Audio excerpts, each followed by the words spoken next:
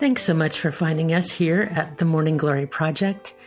I'm your host, Betsy Graziani-Fassbender, and my co-producer, Angela Washington, and I are ever so proud and honored to bring the stories of amazing people to you. These are survivors, thrivers, innovators, and trailblazers who tell us not just their stories, but how they got through whatever they got through to get to where they are.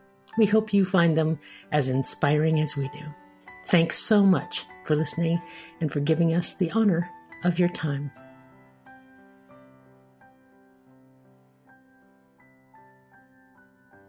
I'm very happy today to welcome Kathia to the Morning Glory Project. With over 6 million books sold and counting, Kathia's novels have been #1 bestsellers around the world. They've received starred reviews, have consistently earned editors' picks for best romance, and have been featured by the Oprah Magazine. Kathia has written over 40 books, again, and counting, some translated into several languages, all about hope and dreams and the bonds of friendships and family. In addition to writing, Kathia is an acclaimed artist, a kung fu master, and she wields both the paintbrush and the sword with great flair. Underlying this prolific writing world, though, her art and her unabashed sense of adventure, what may stand out most about Kathia is her unrelenting belief in love. When she found and married her own, quote, miracle man, one who could support her career and share in her adventures, she thought she'd had it all. Later, however, betrayal not only ended the marriage, but posed a threat to her career, and a costly one at that. Has her view of love changed? Is she still a romantic? And how did she get through all of this? Those are the questions we'll talk about. Kathia, I'm so happy to welcome you to the Morning Glory Project. Thank you for taking this time. Oh, thank you for having me, Betsy. I'm so excited to be here. And this is a first for the Morning Glory Project because I'm interviewing you as you sit in your studio in France. Yes. So that's exciting too. This is our first international interview, I think. So Kathia, you and I met about 18 years ago now. Was it that long ago? It was just before Project Daddy came out, your very first book. Uh-huh. And you were a member of the Sierra Writers Club in Nevada County, California. And I had just moved there and I joined. And you were an instant presence in that room of hope and encouragement. And I was yet unpublished, and you were about to publish your first book. And you were writing then under the pen name Kate Perry. And your first book, Project Daddy, and the second one, Project Date, were those first two books. Just delightful little nuggets of books that are sweet and touching and just really quick, little, easy, delightful books to read. And so I met you back then, and lots has changed for you now. I met you before your first book, and now you have 40, as you said, plus. And counting. And counting. So one of the things that always impresses me about you is how prolific you are, how determined you are. Tell me, where does that come from? How do you find that? Where does it come from? I think it comes from deep in my soul. Whenever I've wanted to do something, I don't do anything that I'm not passionate about. Even when I had a normal 9 to 5, although it was more like 5 to 8 o'clock, 5 in the morning till 8 o'clock in the evening kind of job. I did it with all my passion. I loved doing everything that I've ever done. So writing is just another one of those things. I decided I was going to do it. And of course, when I decide to do something, I do it successfully because I see it. And so that's what I want. So it sounds like it's a mix of desire and, well, you're using the word passion, but I'd also couple that with dedication. I have tried to make this appointment with you a few times, and it's often the answer is, I would love to, but I'm on a deadline right now, so I need to, can we wait? And that's been true of the entire time I've known you. You're always on a deadline. But the deadlines are self-imposed, no? Yes, for the most part now. When I first started publishing, I was with a traditional publisher, a large traditional publisher. But after 5 books, I decided to take it on my own because technology was in such a place where you could start to publish yourself. And it was very lucrative and easy to get market share at that time, particularly. And are you still doing it that way? Yes. So you're one of those people that I would love to sometime when you're back in the state and I can buy you a really lovely dinner. I will probe all that you know about self-publishing because it's something that lots of authors hesitate to do, I think, because it's like, oh, I got to take that all on and learn that. I don't want to do that. It sounds so icky and it's nuts and boltsy and all that. But you've had great success doing this. And not only great success because of publishing beautiful books, but also it's been a lucrative process for you too. It was very lucrative. Yeah. It's a business. So there's the art aspect of it on one hand, but there's the business aspect of it on the other hand. And you have to be able to marry the two in order to do it well. But at the same time, I'm a firm believer that if you don't love doing something, you shouldn't force yourself to do it. So I'm very good at the technical and I'm very good at the art aspects of it. So from the beginning, I always did my covers. I always had a heavy hand. When I actually hired a designer, I would tell her what I was looking for exactly. I'd hire a photographer to take the pictures. And a lot of times he'd hand me his camera and say, take what you're seeing in your mind, and then I'll fix the lighting for you. Wow. So, I have that going for me, but there's a lot of things that I don't love to do on the business end that then you find someone else who loves to do it and is very good at it and they can help you. And you pay them to do that. And that's how business works, right? And listeners, if there's a little bit of a lag, we do have just a tiny bit of a lag between us. So if it sounds as though Kathia and I are interrupting one another, we're not doing that on purpose. That's just the technology. And also, I should also say that if you're hearing rain in the background, I'm not going to apologize for that because I'm in California and it is raining, which is a celebration. So if you hear a little bit of drizzle in the background, we're going to celebrate that too. So Kathia, here you were successful on your own, a single woman, building your artistic brand and building your business and doing really quite abundantly well at that. And you write a lot about romance, a lot about love, a lot about that. And along the way, you found a fellow, and I remember seeing on in our social media connections that you called him your magic man, that you'd found it. So tell me what that was like at the beginning and what your feeling was about this person and how that went. Well, in the beginning, it was like I found someone like-minded. He was, to appearances, successful, confident, independent, everything that I was looking for. And he had his own financial security. He had his own financial security. He was well off in his own right, had his own businesses, etc. So it seemed very ideal. But after we got married, we were together for a short while before we got married. And then after we got married, I started to see it started to erode. The story started to decay a little bit. And it wasn't how I wanted it to be. In the end. And that had not only the heartbreak aspects of any partnership or love relationship or marriage dissolving, but it had huge financial ramification as well. Can you talk about that a little bit? Because I think artists and authors out there and particularly women artists and authors out there need to listen to this because you have a cautionary tale. It wasn't just financial. It was, betrayal is bad enough on its own. Betrayal is something mean and designed to destroy. But this was a little like this was even beyond that because he went after my creative works. He went after my books. So we were only married for 2.5 years, but during that 2.5 years, I was prolific. I was putting out a book about every 6 weeks or so.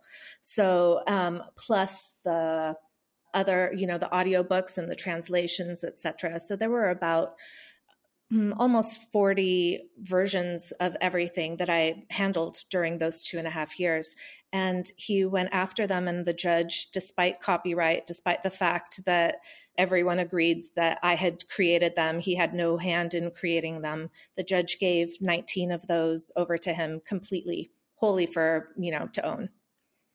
So 19, not 19 books, but 19 products. 19 that could products. Be audiobooks or translations, and I think eight or nine actual books. So despite the fact that he had his own wealth, he chose to sue you essentially for settlement for 19 and still owns them. He still owns those and benefits from those today. I don't believe that he's done anything with them, but but yes, he owns them.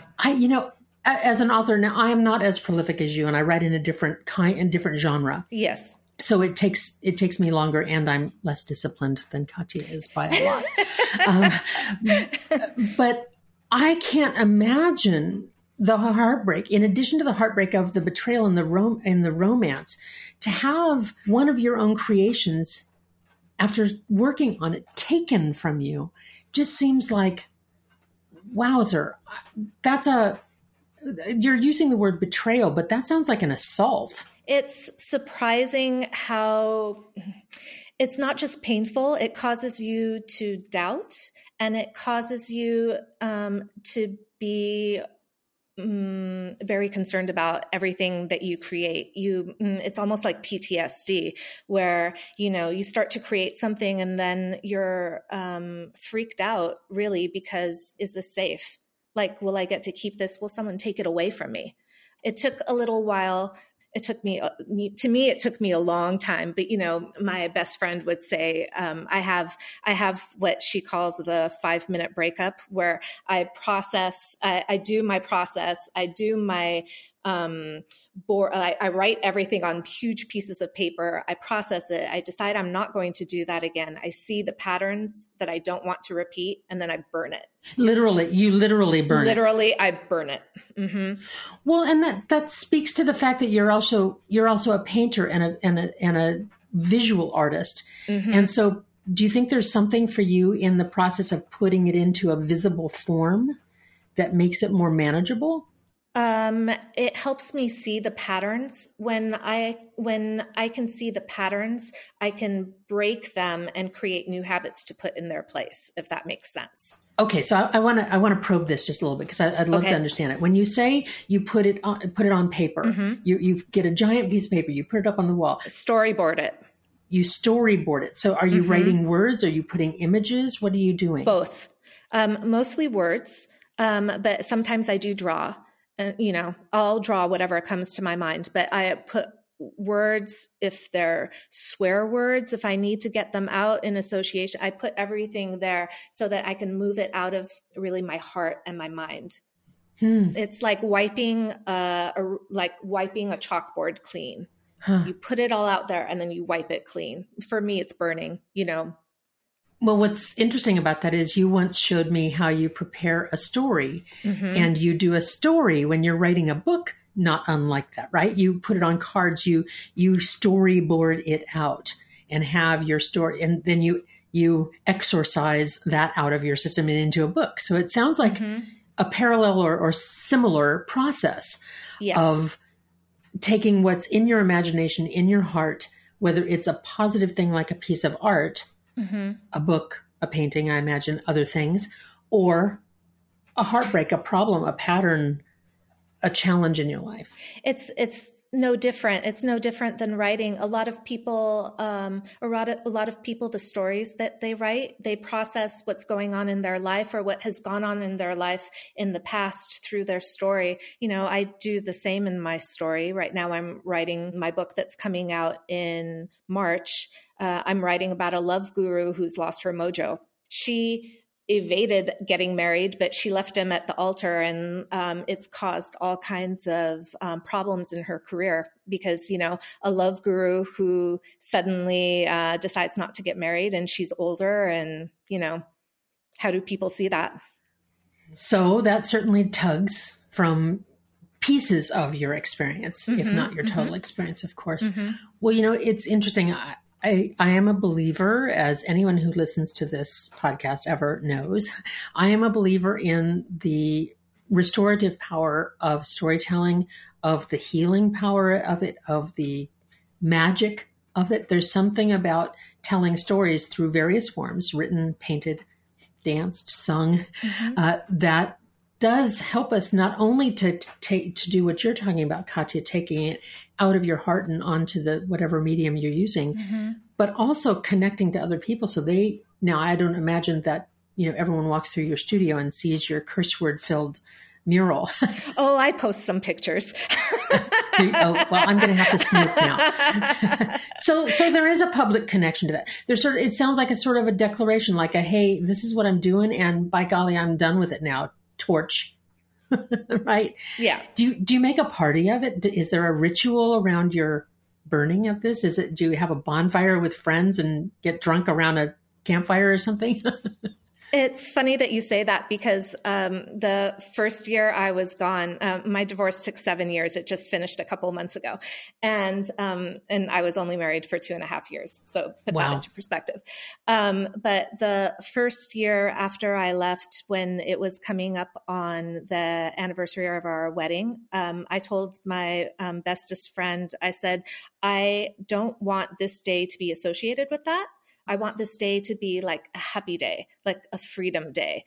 And so what we did is we had a bonfire and we burned my wedding dress. And I have a really excellent picture of that. Oh, you must send that to me. I will definitely. We'll definitely. I will definitely. Uh-huh. Well, so you're talking about this process that you do. And then I want to go back to something you were saying before, that for what period of time did this particular betrayal and loss, and frankly the legal intrusion of it all, did it stop you for a while from writing? Did you sort of feel like I can't even? Mm-hmm. Well, like I said, there was the fear of how much was he going to go after, and how much was he going to be allowed to go after, which inhibited me from being able to write, because you don't want to write something that you don't want to create something that someone's going to take away from you. It's like a horrible thought. So I stopped writing for a while, but then there was also I write about women becoming empowered in their lives, but there's a strong romantic element to everything that I write, because I believe that love is the most important thing in the world. Love is everything. Some people think it's power, but to me, without love, there's nothing. And so how do you write about that after you've had your heart broken? And, all the plans that you have for everything just blows up. It's hard to write about believing that someone's going to fall in love and, live happily ever after. Yeah, I was just going to say the happily ever after, must have taken a few bruises there. I still believed in it deep down, but to write about it, I didn't have it in me. I didn't write for, I think, about 4 years. Which for somebody with your practice, your prolific production, you're kind of constantly thinking about it. I wonder what was the darkest experience of that? Was it hard for you to be away from your writing, or did you channel that into other things instead? Painting. I started painting. Yeah. When I was little, I thought I wanted to be an artist when I grew up. But I set that aside when I was about 14. I got angry at my dad, and I basically cut my nose off to spite my face. Is that the saying? Yeah, that's the expression. And I stopped painting, and I started painting again. And it was the greatest gift. The last 7 years, there's been a lot of things, and there's been a lot of sadness and things that fell away, but there's been a lot of really great gifts, and painting is one of the biggest ones. I'm very grateful to the last 7 years, if just for that. Well, I wonder, Kathia, I haven't read your most recent books yet. My TBR pile is tall. So I'm wondering, if not only channeling the tragedy through your painting, through the process that you do of kind of posting and burning those things, I'm wondering if do you think that the end of your marriage and the heartbreak of that all, do you think that it's had a positive effect on your writing? Yes, definitely. How so? I'm more, I believe more in myself. Before, I used to doubt my intuition. If I had listened to my intuition, I wouldn't have gotten married. Quite frankly, there were red flags that I had rose-colored glasses on, because I'm a happy, positive person. And when I see someone, I see the best in them. But now I balance seeing the best in someone and believing in them with the reality of what their actions are and how they walk through the world. And I think it comes through in my writing. I had someone say recently that my characters were mature adults who were going towards a common goal, as opposed to, what romantic comedies are usually like, where there's all sorts of silliness and, so they got slapstick deeper. sort of thing. They got deeper. Huh. Yeah, more emotion. Still some of the zany, wacky parts, because, Sure. I'm a little wacky. Because you're a little zany and you're a little wacky and you're delightful. So we wouldn't want that to go away. I do want to go back to the legal issue just in one other way. And that is because you have a cautionary tale for writers and creative. And can you say a little bit about, you said what the judge had done, but if you were going to enter a marriage now, knowing what you know, what would you do differently? In addition to choosing more thoughtfully and following your intuition and choosing a right person, all that. But even if you did all of that, just in terms of being a woman, what did you learn about copyright, about being a creative and how that works? And you were in California at that time. So tell me a little bit about what you learned and what you think writers, and particularly women writers, need to understand about this. Well, I wouldn't rely on copyright to protect your works in general. In any kind of business setting, I would make sure that I had contracts in place that protected my intellectual property and works. And those contracts would be with whom, since you self-publish? If you're with publishers, because sometimes some publishers, especially for foreign rights, even though I'm published independently, I have some foreign rights that I've sold to people in other countries, to publishing companies in other countries. TV and movie deals, anything like that, you make sure you have a good lawyer and that you lock that down. Okay. Or a good agent. And would you also choose to do a prenuptial arrangement with a future partner? Or does that just creep you out completely? No, I think about prenups completely differently than I used to. Before, to me, prenups were a symbol of mistrust in your partner, per se. That's how I perceived it. My view on it is completely different, because we've done a lot of thinking about this, and a lot yes, we have. And to me, a prenup is an agreement between you and the person that you love, saying, I respect your work. I respect what you do. This is something that you've created. I respect that, and that's completely yours. And everything that you do there is yours. And, I would expect to do the same for him, with his creative works, with his businesses. Leave it to you, Kathia, to turn a prenup into a romantic gesture. that tells me that. But that's how it is.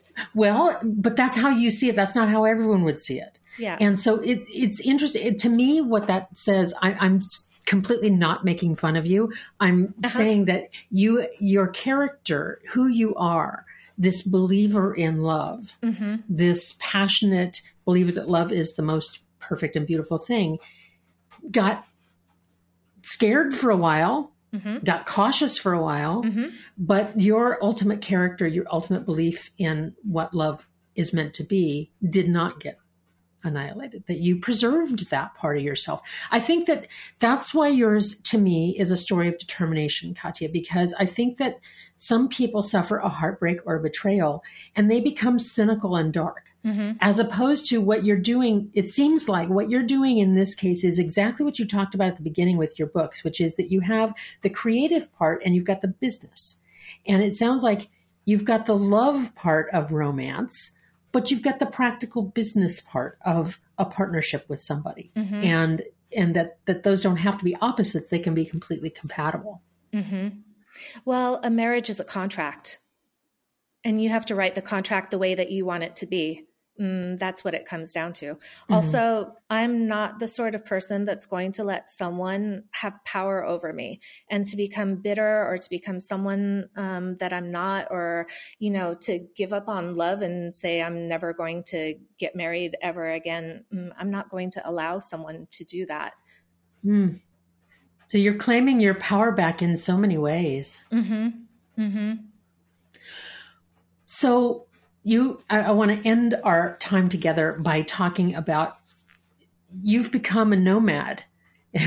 You've since you've done all this, I don't know if fleeing to living abroad was part of like washing that man right out of your hair kind of a process, or that's a very old commercial reference for those of you under 40.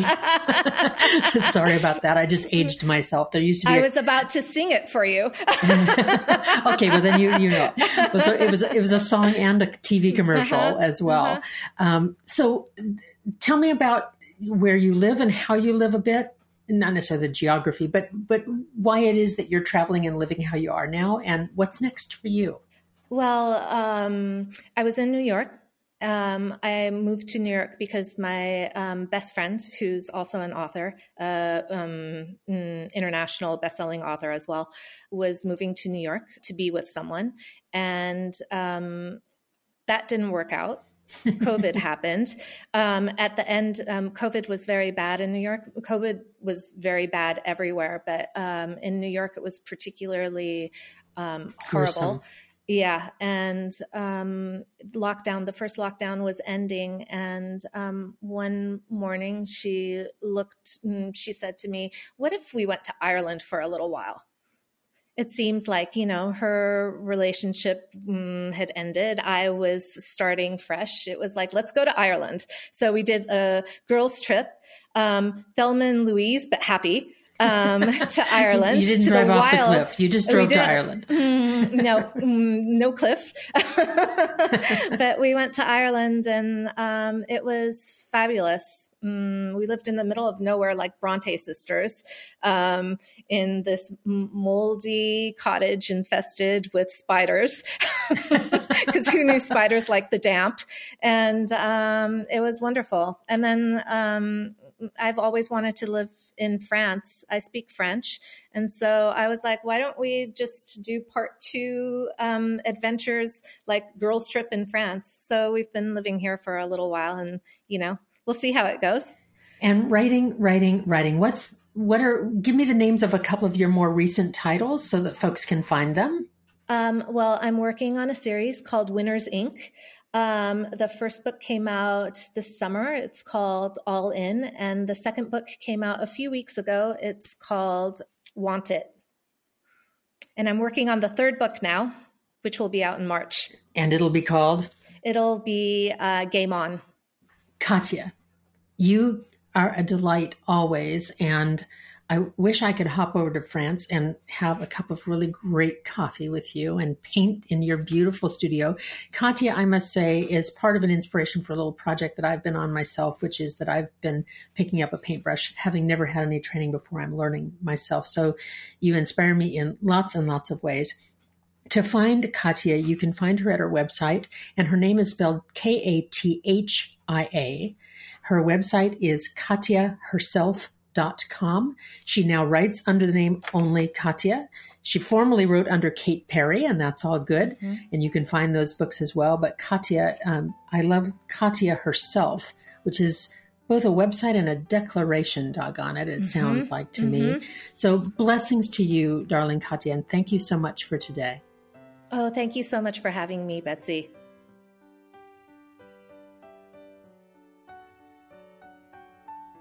I've had many inspiring conversations with Kathia over the years of my acquaintance. I've known her for something like 17 years before her very first book came out, and golly, there are more than 40 now, which is amazing, and counting, as she reminds us. But my conversation with her today was a little different, and I came away with two big inspirations. One is for how she processes heartbreak or the need for change, in that she literally puts it up on a big piece of paper and posts it and looks at it. And really, my impression is that she takes off whatever rose-colored glasses she needs to take off to really look at something and analyze it and sort it, and then absorb what she's learning and burn it and move on. Now, not every problem can be burned away, but when it's about making a change in oneself, that seems such a valuable process that she's done. And I wonder if lots of us do that in different ways, but that she's inspired me to look at it, maybe adding a step to my own growth process. But the big inspiration that I really came away with after my conversation with Kathia was that here she was, a believer in love, a passion-driven, love-filled, starry-eyed, rose-colored, glass-wearing person who loved love. And she thought she'd found her magic man. And when that proved not to be true, when this person proved to be dangerous financially, emotionally, psychologically, she got knocked off her pins for quite a while. For Kathia not to write for 4 years, that's a big deal, because I know how much writing means to her. So the fact that she then chose to proceed going forward, chose not to give in to cynicism, that she would see that as giving further power to somebody else that she didn't want to sacrifice, that she still wanted to be who she was and look at the world how she chooses to look at it. More informed, rose-colored glasses off, but not cynical, that she was going to both listen to her intuition, honor it, and also welcome information. Watch somebody before she trusts her heart and her finances and all of those things to somebody else in the world. Remaining optimistic, remaining romantic, remaining a lover of love doesn't mean that you give up facts. And cynicism is not the answer. Rather, it's that romantic, passionate, beautiful self, but with wisdom. And that seems to be the Kathia that I spoke to today. I hope that wherever you are, that whatever heartbreaks or disappointments or struggles you may be going through, that you find a way to process those, and that by doing so, you also retain yourself, your good instincts, your love, and your wisdom. That's the best way to bloom.